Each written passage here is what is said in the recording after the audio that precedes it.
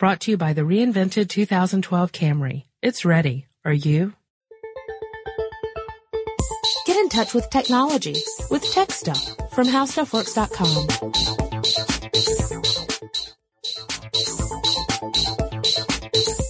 Hello there, everybody. Welcome to Tech Stuff. My name is Chris Paulette, and I'm an editor here at HowStuffWorks.com. And sitting next to me, as usual, is senior writer Jonathan Strickland. Hey there, Crispy, and hey there to all of you at home. Very nice. Thank you. What if they're not at home? Hey there to all of you not at home. I don't want to leave anyone out. All of you so in transit, egalitarian. all of you at work who should be working, but instead are listening to us, thank you very much. Why don't we get started? Okay. So to start this off, I thought we would go to our tried and trusted method of reading a listener mail. And this listener mail comes from Maury. Maury says, hey guys, lately I've become obsessed with the Machinima web series Red vs. Blue and was wondering where Machinima started and how it's made. I'm sure many others have suggested this to you, but I think it would make a great topic for you guys to talk about. Your dedicated listener, Maury. Well, Maury, actually, you're the first person to bring this one up. Yep. Ever. No, I mean for us. But I actually wrote how Machinima works, and I, too, am a fan of Red vs. Blue. And I'm just going to let you talk, because up until today, when we were doing research for the podcast, I had never even seen an episode of Red vs. Blue. But you had at least seen some Machinima, right? Like maybe a Code Monkey video or something? Well, yeah, okay. That's okay. Machinima. That's true, and I wasn't thinking of that. All right, well, let's define what Machinima is before we get started. Okay. So Machinima is essentially using an existing computer-generated world and sometimes characters to create stories. Yep. It's machine animation, Machinima. Yep, but it's not like regular, computer animation. No, because all the work for building that world and building the graphics has been done for you. You are actually using a pre-existing product to create your stories. Yep, it's almost like, using one of those kits that you might find in, a piece of movie making software. You've already got the pieces, you've already got the camera angles and the characters and those things. But, rather than using the toolbox that comes with that kind of a software, you're actually using games. Right. And, it actually can take a couple different forms, right? I mean, it could be basically your recording of the actions, in the games that permit it. Recording of the actions of the characters and then basically making up a story to go with that. Mm-hmm. Or actually taking, those pieces and making your own from scratch, which it seems would be a bit harder. It might be a bit harder, but in my experience, those tend to be the most enjoyable ones to watch because it's not like, you're trying to force words to fit the action. You've already created the action and now you already created the words and now you're creating the action around it. Right. It's a lot like a puppet show. I mean, it really is most similar to puppetry because you have players who are manipulating, or actors if you prefer, manipulating characters on the screen using controls, and the characters are responding appropriately. And then, by doing that, you can create scenes, and by stringing scenes together, you can actually tell a story. Mm-hmm. Now, the recording of video games, that's not new. No. A lot of people have been doing that for quite some time. There were people who would videotape, say, a speed run through a video game. Mm-hmm. Like, let's say someone is really, really good at Super Mario Brothers and wants to videotape an attempt to complete the game as fast as humanly possible.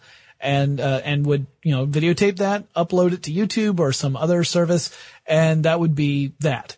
So that's one step. Yeah, I mean, there are tons and tons of walkthroughs for all kinds of games. Sure, not just the kinds that you would make Machinima out of. I mean, there are, this is how you play level 6. Right. All kinds of stuff like that. There's actually, even more now that you have things like achievements in Xbox 360. Yeah. And you've got entire websites. And in fact, Rooster Teeth, the company that produces Red vs. Blue, they have a separate product they call Achievement Hunter, where they show how to achieve certain achievements in Xbox 360 games. So you can go and watch a video and they explain it that way. So you have these which are instructional. They're not telling a story, and they're not using the game in any way that it wasn't meant to be used before. Mm-hmm. And in fact, several games even include the ability to record footage within the game itself. Right. Like Quake. That would be the example that actually that's kind of what started Machinima off in the first place. Mm-hmm.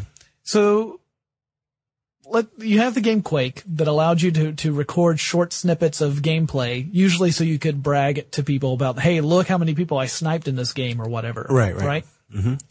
But then you had a group of people who got very clever and they said, hey, how about we use Quake? We can record stuff. Let's record a little story. And they did. Mm-hmm. And that was the beginning of what became Machinima. People said, hey, that's an idea. We can actually create what looks to be a computer-generated animated film, but we don't have to develop any of the environments or characters. Mm-hmm. We don't have to create any of the animations. All we have to do is write the story and act it out, and then we're done. The game will do everything else for us. And, it sounds easy when you put it like that. There are a lot of different barriers you have to get through while you're creating it. Yeah, I can think of a major one. What's that? Basically, you can't shoot anything as part of your movie that doesn't actually already exist in the game. Yeah, that's without any post-production, that is true. If you are going to shoot your story using a game, you are relying upon the environments and the objects and the characters that the game developers have provided to you. Now, there are some games that have very big communities where the communities actually are allowed to submit new items for the game. Mm-hmm. The Sims does that. Several other games do that as well, where you can actually develop and build an object and then import it into the game and even offer it to other people. Yeah. So there are ways around it. Sorry, I didn't mean to. No, go ahead. I was going to point out that actually a lot of the EA stuff, like especially along the Maxis line, like the Sims, Spore, basically Spore is one giant community. As part of the game, you have to basically have an internet connection, and you can find other people's creations as you play, as you run into other species.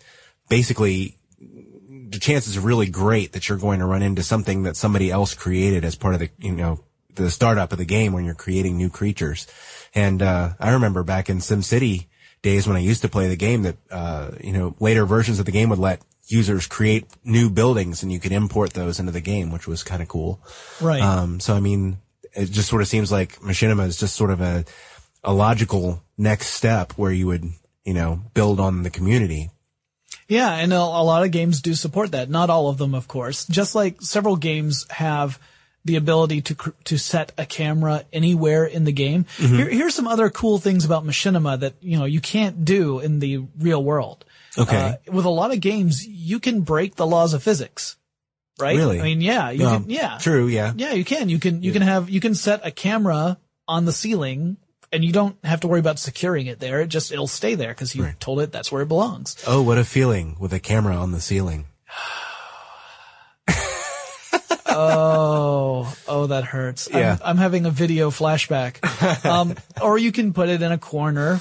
Nobody puts baby in the corner, but you could put a camera there. In the corner, yes. So but the neat thing is you can put the camera anywhere. You can put it in the middle of the sky and it's going to be fine because if you tell it that's where it needs to be, that's where it's going to be. Now, not every game supports this, I should add. Some games do, some games don't.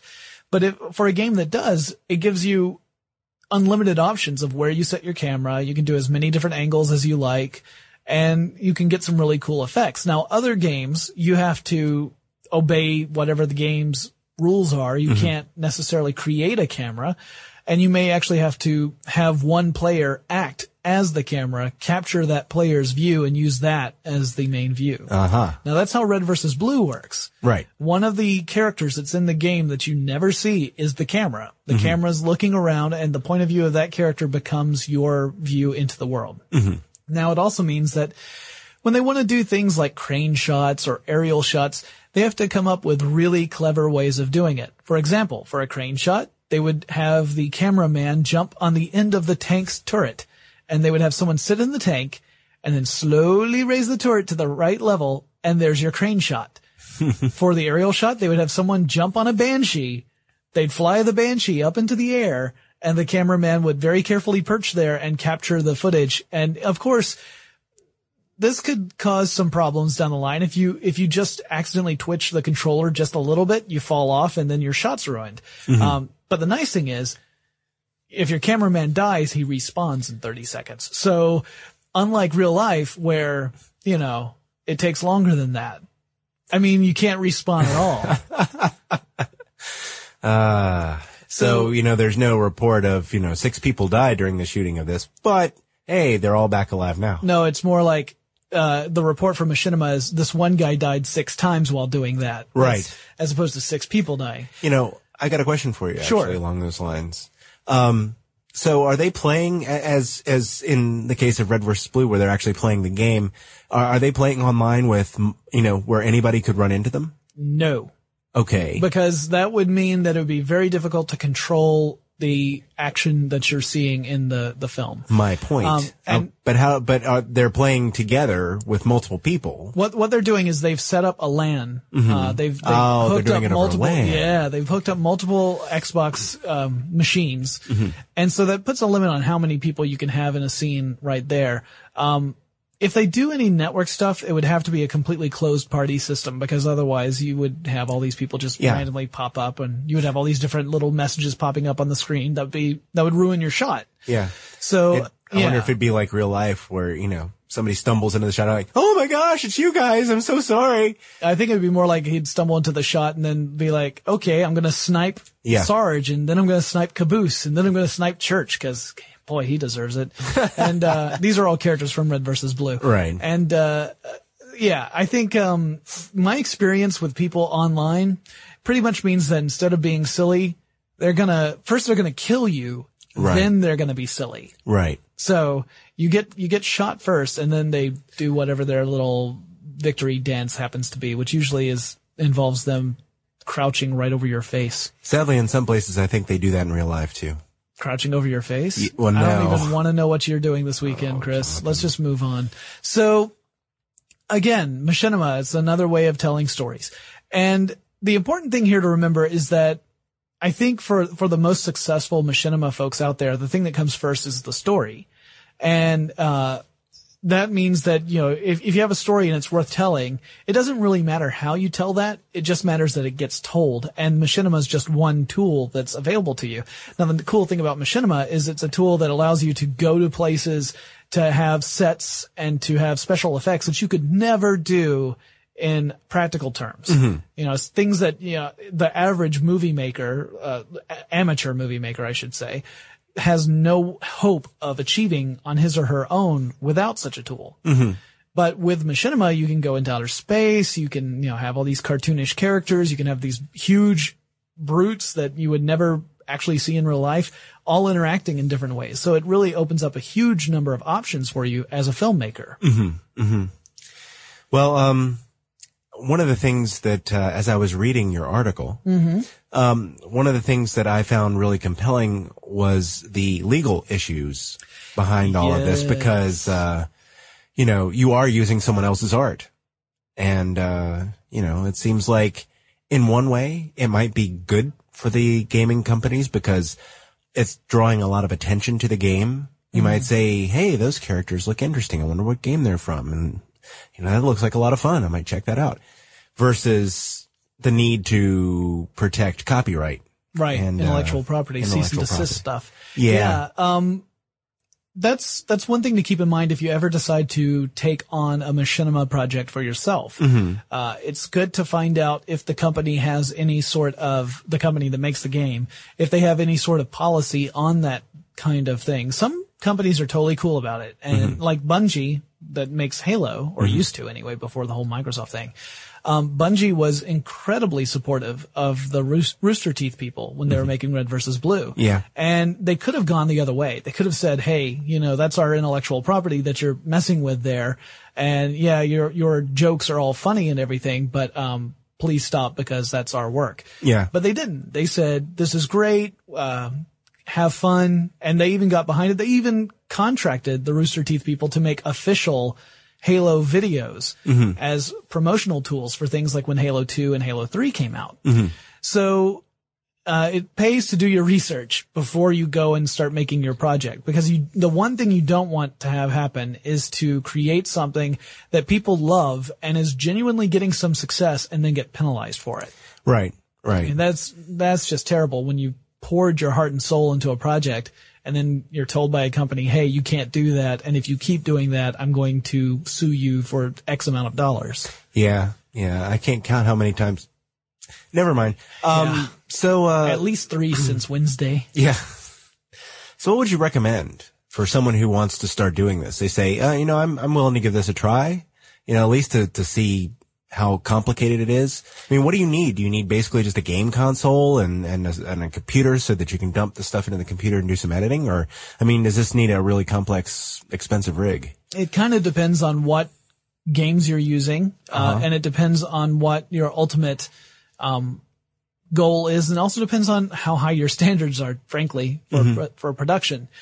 If you're using a game that has an in-game capture system where you can create, cameras, third-person cameras, and capture the images there, you may not need anything other than the computer, a few copies of the game so that everyone who's participating can, essentially act on the scene.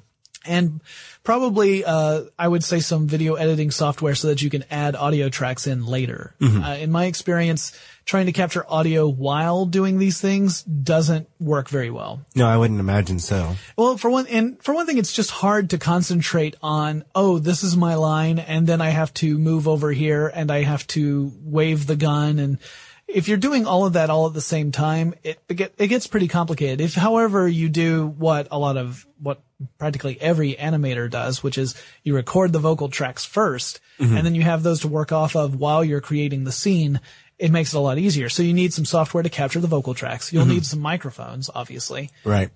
So microphones and the software to capture the vocal tracks. You'll need the copy of the game. If it does not have in-game video capture software included, you will need to find a tool to allow you to do that. Right. Something to record the video. Right. Output from the Right. From the and machine. if it's a console system, you're going to probably need something so that you can hook the console up to your computer to capture that footage. Because most console games don't have the record feature built in, at least not until fairly recently. Right. Since the Achievement Hunter stuff has really taken off, there have been a lot of games to include some sort of recording software so that you could record particularly spectacular wipeouts or whatever and then upload them so that people can enjoy watching your character catch fire as they's flipping through the air screaming, which I find endlessly entertaining, by the way. Yeah. There's a huge variety. I mean, it goes from as simple as you can get with if you wanted to record everything in game and you're happy with that quality. There's that level. And then there's the whole, all right, I need video and audio editing software. I need microphones. I need maybe even creating a little sound studio. The Red versus Blue guys, they started off by setting aside a closet, coating it in foam, and shutting the voice actors into the closet to record their lines. Been there, done that. Yeah. I have been there. I am looking at one of those right now. Yes. Yeah. In our podcast studio, we have a little corner set aside for sound booth stuff. And the sound booth is really not much more than a glorified closet. But it's comfortable and safe in there. Actually, that one's custom built. It is. I've actually stood in an actual closet with like the foam on it. egg carton foam. Yeah. Well, that's how the Red versus Blue guys started. So, you can start with a pretty small investment, but if you want something that's going to really be snazzy and have, nice titles and things like that, you're going to want some video software, some, video editing software and some audio editing software. For those people who think I have an anti-Mac bias, I actually recommend Macs for this kind of work. I think that I think Macs are great machines for editing media. I edit all my media for all of my personal projects. I do all of that editing on a Mac. So you're admitting that your anti-Mac bias is just a faux anti-Mac bias? For now, but I'll bring it up again later. Some other podcast, it. Yeah. It'll never die. Well, the audio equipment I've always worked with, I don't own a whole lot of it myself, but I do have access to studios, and just about everybody I know uses a Mac. But you can use PCs for it, certainly. Sure. Yeah, there are plenty of PC applications out there for it. Yeah. Yeah. Just can get a little expensive, getting the soundboard and the mics and all that stuff. So sure. Probably want to start small. And it seems like you wouldn't exactly be looking to put these in Hollywood anyway, probably. Yeah. I mean, the strange thing is that for the really popular ones, some of them have been shown at film festivals or at other big events. Sure. So there have been some cases where stuff that was made on an Xbox with some guys who just thought of some funny jokes while they were playing some video games have been shown to a full theater audience. Yeah. Which is pretty impressive when you think about it. Oh, yeah. That's the other nice thing about Machinima is it's another way for the average person to really break into a creative industry that traditionally was really closed off. I mean, you had to have phenomenal luck to get into the entertainment industry. Connections. Yeah, connections or luck or some combination thereof. But if you have enough talent, patience, and some, good old fashioned effort to put together a really good Machinima project, you can get a lot of attention and even make a living off of it. Wow. Yeah. That's pretty impressive. And, especially considering the amount of money that you might have to spend to get in. And the other neat thing is that Machinima has introduced me to a lot of stuff that I never would have really found out about otherwise. Like what? Jonathan Colton. Yeah, well. So when I was writing how Machinima works, one of our fellow writers, Tracy Wilson, wrote to me and said, "Hey, have you seen this music video? It's a Machinima music video." And it was a Machinima music video to Jonathan Colton's song Code Monkey. Right. And it used the World of Warcraft. Yeah. Right. And so I watched the music video. I was immediately enchanted by, to use a World of Warcraft kind of term, I was immediately enchanted by both the song and the video itself. The video was just really cute. It was really well done and sweet. And so is the song. And, without it, I never would have found out who Jonathan Colton was. And now I'm a huge Jonathan Colton fan. So, that's, another one of those things where I'm like, well, I'm glad that I found out about Machinima. Of course, I had already watched Red vs. Blue up to that point. So I was somewhat familiar with Machinima already, but I had never seen the music video. Yeah. I learned about, Jonathan Colton through, John Hodgman. Ah, yes. Because I listened. He toured with him. Right. Yes. And I listened to the Hobo Names. And he played the song. And he played the song over and over again without stopping. For and that was my introduction to minutes after minutes after minutes. Yes. A very, very long clip. So, anyway, but that video was my first introduction to Machinima. And I didn't even know I was being introduced to it. And even videos where you might think, oh, this is video capture footage. This isn't Machinima. Sometimes it turns out it actually is Machinima. Mm-hmm. For example, the Leroy Jenkins video from World of Warcraft. Do you know what I'm talking about? No. Okay. It's a famous goofy video on YouTube. If you guys have never seen it, go to YouTube and type in Leroy Jenkins. And it shows this group of adventurers as they're about to go into a very dangerous area. And as the leader is explaining what their tactics are, one guy's like, "Let's do this. Leroy Jenkins." And he just runs into the room without stopping to listen to the strategy, which results in everybody dying. And someone yells out something along the lines of like, "Leroy, you idiot." And you hear him say, "Well, at least I got chicken." And that's the end of it. It's just this goofy little thing. So, of course, the video makes the rounds as Leroy Jenkins totally screws up this raid that everyone had planned. And I'm probably using the wrong terminology. Please forgive me. I'm not a World of Warcraft player. But anyway, he messed up the plan. It turned out later that this was all staged. So it actually was Machinima. I had my notes on computer this time Jonathan knows that, but you all don't. And, now that I look it up, there are, about 4,690 videos with Leroy Jenkins. Yeah. No, that's one of those the very first couple look like they're the ones he's talking about. Yeah. Everything else apparently has been applied to, Star Wars, Paper Mario, and all kinds of other things. I've got a friend who has a band and they have a song about Leroy Jenkins. And it is okay, hysterical. I'm going to investigate this It's meme. hysterical. 10 penny travelers. Okay. So you All guys do a Google search on them. They're awesome. We're going off on a tangent, and that offends some of our listeners. Oh, I'm sorry. Yeah, that's right. Let's get back on task. So Okay. do we have anything else you want to talk about as far as Machinima goes? I mean, we've talked about music videos. We talked about making stories. We talked about how you do it. Yes, I do. All right, go for it. One of the best games to use for this. I noticed you list some in your article, but Right. it seems like the shooter games, third person shooter seems to work well. Third person or first person? First person shooters usually because you're using the point of view of the shooter. Oh yeah, as well the I camera. guess I keep thinking of Halo as a third person thing. Yeah, it's a but first yeah, person. you're actually a first person name. So yeah, sorry. Well, I think it all depends on what you want to do. Mm-hmm. Like the World of Warcraft music video stuff is awesome. It works really well for that. It's a little harder to tell a story. Not that stopped people. I mean, South Park did it, but I think the difficulty there is creating a story where random people aren't walking into frame and screwing up what you're trying to do. Right. So I would say avoid online games unless you are able to do Like a LAN type like situation. a localized instance, exactly. Yeah. If you can do a localized instance of an online game, that's fine. But otherwise, you're going to have random people just show up and like, can I group? And you're like, dude, we're totally like shooting a movie right now. Can you like not be here? I get that all the time in real life, actually. Dude, like, can we have you cross the street? Cause we're like shooting something.